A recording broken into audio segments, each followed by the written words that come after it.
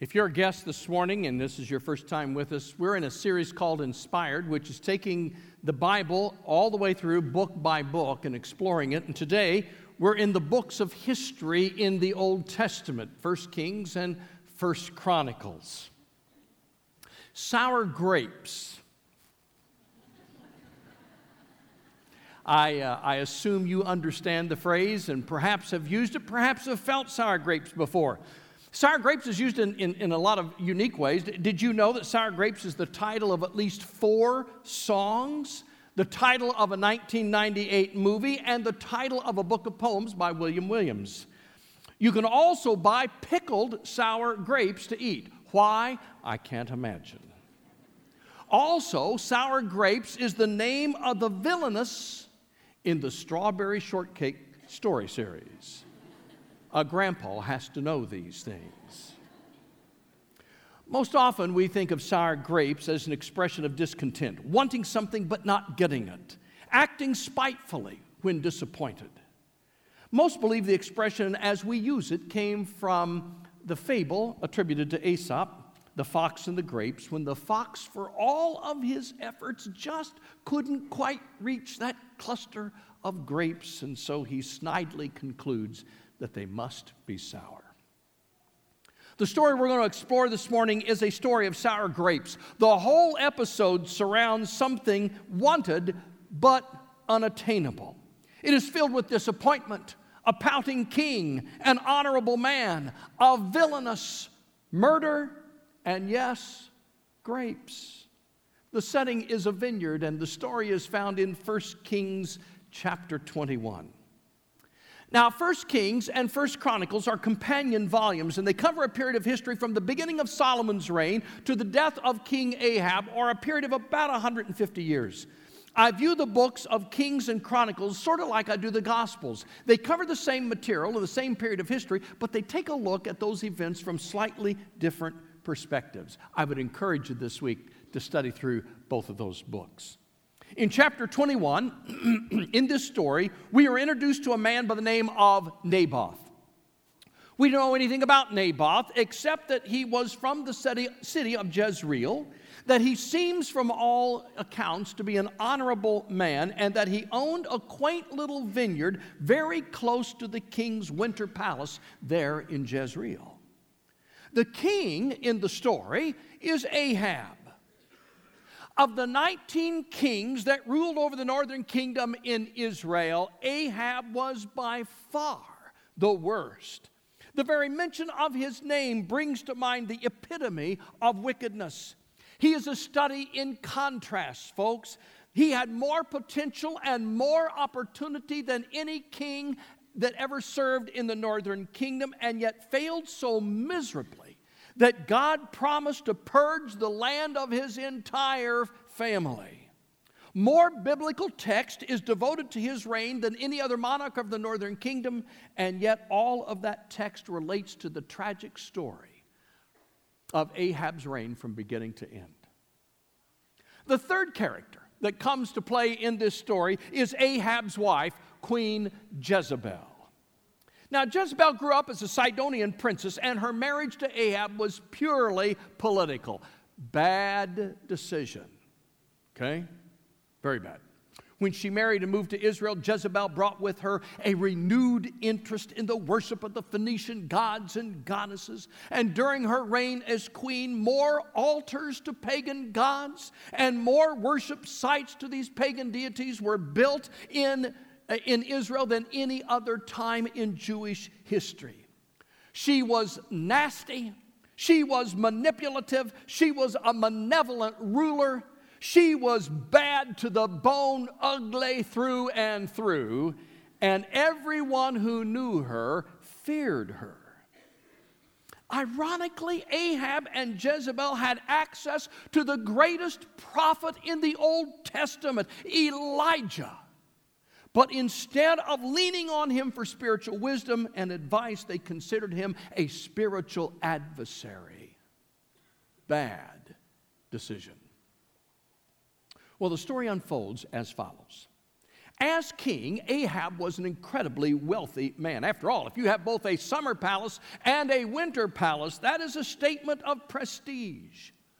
All that Naboth owned was this small, quaint little vineyard that just happened to be located next to the winter palace of Ahab there in Jezreel.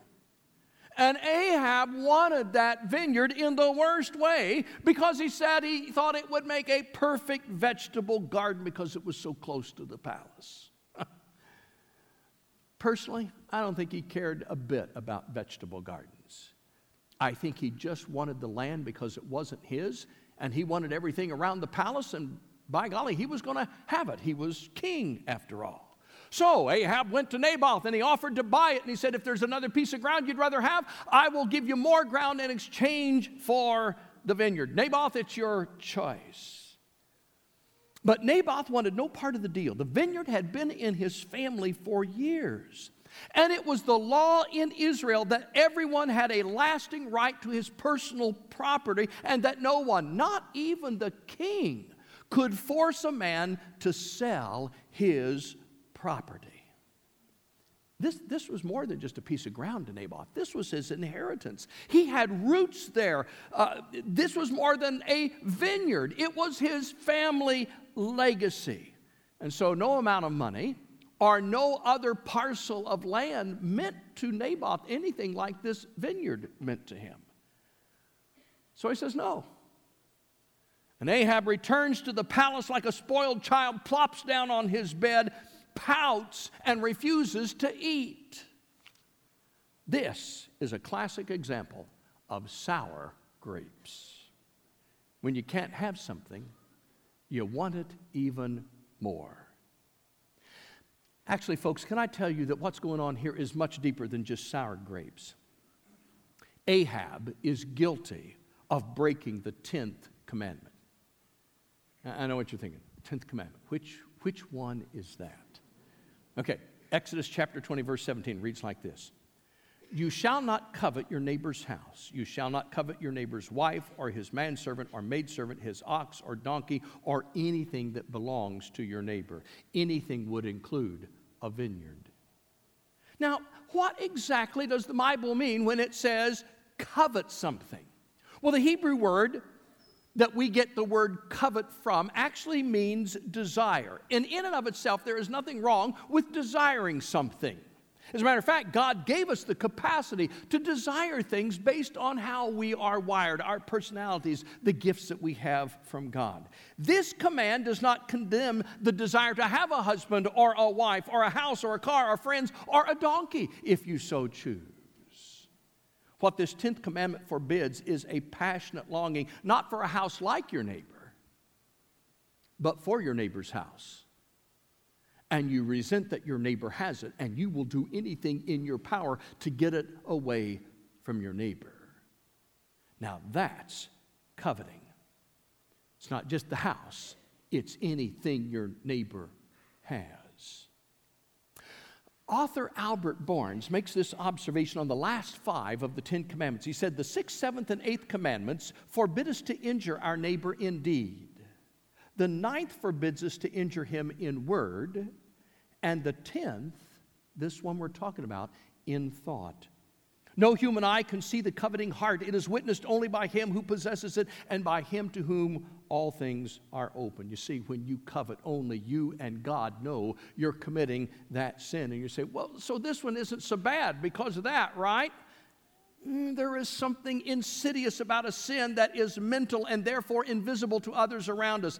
It is perhaps more deadly than the preceding commandments for that very reason. You can do in your mind what you would never think of doing in front of others, and yet when you do it in your mind, that is the beginning point for acting it out in other aspects of our lives. What starts in the mind often ends up translating into action. Murder, adultery, theft, and falsehoods all begin in the mind, and they are often the outgrowth of a covetous attitude. Thoughts precede actions. When you covet what your neighbor has, and you want it at all costs, you may be willing to murder commit adultery, lie, or steal to get it. Be ever so careful with your attitude. Things in this world cannot satisfy. And those things that belong to somebody else that you think you really want, those you think that will satisfy, will be even less satisfying if you get them. Contentment is not found in what we want and somebody else has. As a matter of fact, contentment isn't even found in something that you can have when you get it. Contentment is to be found in relationships, relationship with others, and most importantly, relationship with God. Stop coveting the things of this world and the things of your neighbors. Before he died in 1977, Elvis Presley had 3 jets, 2 Cadillacs, a Rolls Royce, a Lincoln Continental, 2 station wagons, a Jeep, a custom touring bus, and 3 motorcycles. His favorite car, however, was his 1960 Cadillac limousine. The top was covered with pearl white naugahyde. The body was sprayed with 40 coats of specially prepared paint that included crushed diamonds. Nearly all of the metal trim on the car was 18-karat gold plated. It was filled with all kinds of gold-plated accessories, including a refrigerator that was capable of making ice in 2 minutes exactly. But when Elvis died, he died a lonely, unhappy, discontented man. He never discovered that which would truly satisfy. Keep your priorities straight. Do not covet. It leads to sour grapes. Well, back to the story. Jezebel comes into the palace and she finds Ahab pouting on his bed, feeling sorry for himself, and asks, "Why are you acting this way and why aren't you eating?" And Ahab explains, he says, "I really wanted that vineyard of Naboth and he won't sell it." And that's where the story goes from sour grapes to the grapes of wrath. You can almost hear the disgust in Jezebel's voice as she speaks to Ahab. "This is how you act as a king of Israel? Get up and eat. I'll take care of it. I'll get you Naboth's vineyard." And with that, she takes matters into her own hands. Using Ahab's royal seal, she sends out a couple of letters under his name to wimpy community leaders and tells them to call for a religious fast.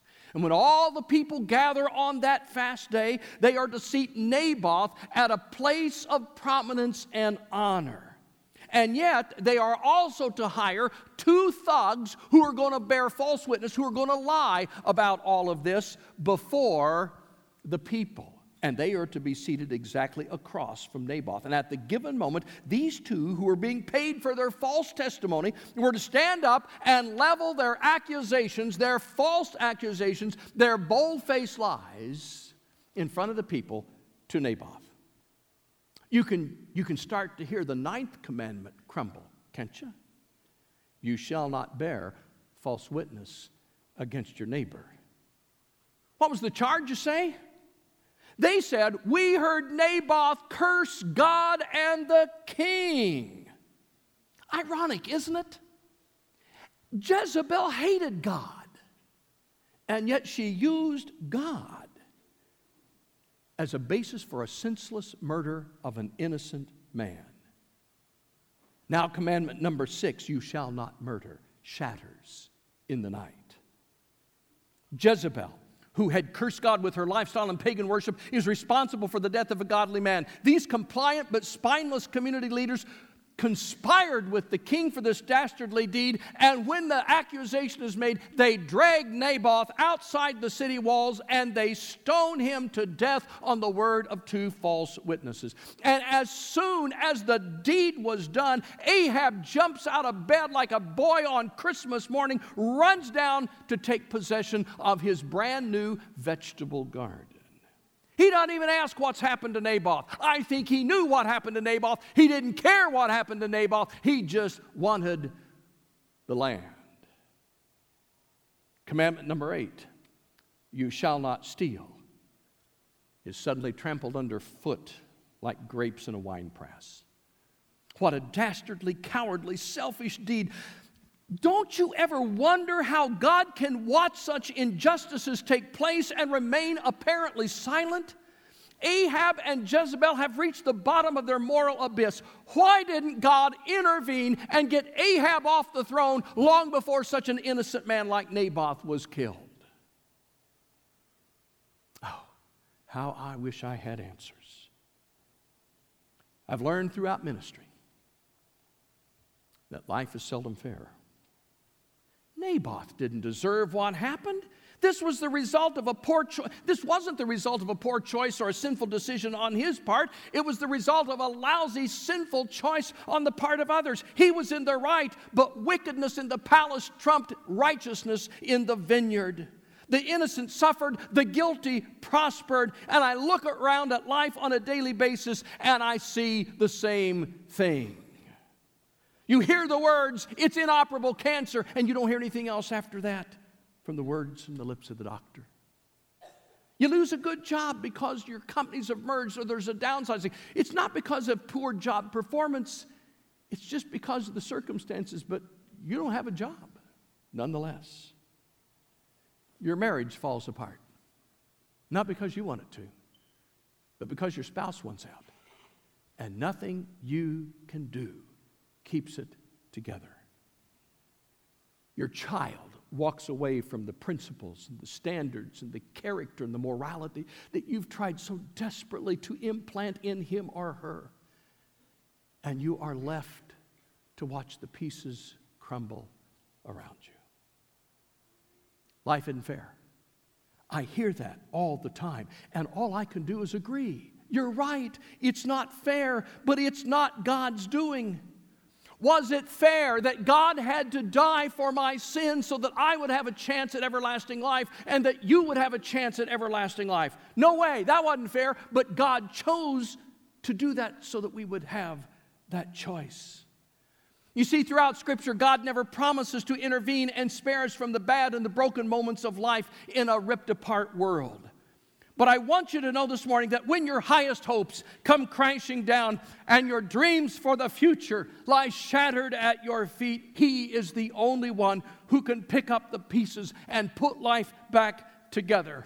It is in moments like that that I find myself clinging to what the book of Romans at chapter 8:28 says. And we know that in all things, God works for the good of those who love Him and who've been called according to His purpose. And so I tell you, don't lose heart. Don't lose hope. When the world brings suffering, God is still on the throne and is working for our ultimate good. And may I remind you that God's perspective is not our perspective. Naboth lost an inherited vineyard, but he gained an inheritance in heaven. Not a bad trade. You see, the issue between the sovereignty of God and the boundary of human freedom is one that we will never completely understand in this life. God gives us the privilege of choosing right and wrong. But when we cross that boundary of choosing wrong one too many times, only God knows. Joseph Alexander wrote, "There is a line by us unseen that crosses every path, the hidden boundary between God's patience and His wrath." Well, the story continues. When Ahab arrived at the garden, guess who was there to meet him? It was the prophet Elijah. And Ahab looks at him and says with a sneer, "So you have found me, my enemy." But Elijah's response reduces him to fear. "I have found you," he answered, "because you have sold yourself to do evil in the eyes of the Lord. I'm going to bring disaster on you. I will consume your descendants and cut off from Ahab every last male in Israel, slave or free. I will make your house like that of Jeroboam, son of Nebat, and that of Baasha, the son of Ahijah, because you have provoked me to anger and have caused Israel to sin. And also concerning Jezebel, the Lord says, dogs will devour Jezebel by the wall of Jezreel. Dogs will eat those belonging to Ahab who die in the city, and the birds of the air will feed on those who die in the country." And then the writer of King adds this commentary as if a parenthetical explanation. Verse 25. There was never a man like Ahab, who sold himself to do evil in the eyes of the Lord, urged on by Jezebel his wife. He behaved in the vilest of manner, going after idols like the Amorites the Lord drove out before Israel. Oh, wow. When you think God doesn't notice, or worse, when you think God doesn't care, I want you to remember this story.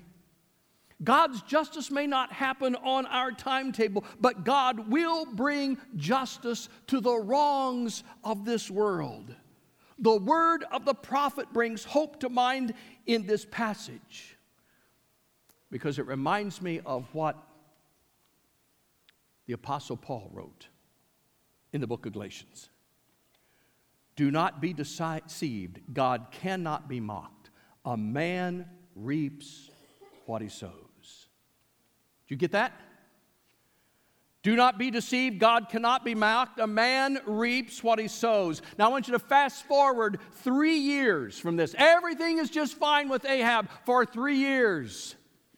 And then he goes into battle, allied with Jehoshaphat, king of Judah. But Ahab's a little bit unnerved by this battle against the Arameans. And this time he puts on the armor of a common soldier, not his kingly attire. And so they engage the Arameans in battle. And all of the attention focuses on Jehoshaphat, king of Judah, who, by the way, is all dressed in his kingly finery. And Ahab must have been smiling to himself, thinking, it worked. They won't find me. And then the Bible says, a lone archer raises back his bow, lets fly with an arrow, and that arrow finds a joint in the armor of Ahab in his chariot and mortally wounds him. His aides prop him up in the chariot as life begins to ebb from him, and as the sun set on the battlefield, the sun set on the life of this wicked king. And they took his chariot to the pool in Samaria and washed it out. And where the blood of Naboth had been spilled out, that's exactly where Ahab's blood was washed out. And the dogs, the wild dogs of the community came and licked it up. Whatever a man sows, that is what he will reap. Fast forward 6 years. Jezebel has reached a point of no return, and she is thrown out of an upper story window. Her body hits the ground. The blood splatters the wall, just like Elijah said, and the dogs come to eat her. By the end of a decade, not one of Ahab's descendants is left alive. Be careful what you do and who you follow. God will not be mocked. He does see, and He will bring to justice the wickedness of this world. And we want to stand up and cheer and say, yes, the bad guy got it after all. But that is not the end of the story I want you to remember. Because the end of the story is far more incredible and profound than you can possibly imagine. Okay, now I want you to go back to the scene of the vineyard when Elijah and Ahab are talking. This is in chapter 21, verses 27 and 29. When Ahab heard these words, he tore his clothes, put on sackcloth and fasted. He lay in sackcloth and went around meekly. And then the word of the Lord came to Elijah the Tishbite. This is the part that I just have such a hard time fathoming. And God says, have you noticed how Ahab has humbled himself before me? Because he has humbled himself, I will not bring this disaster in his day.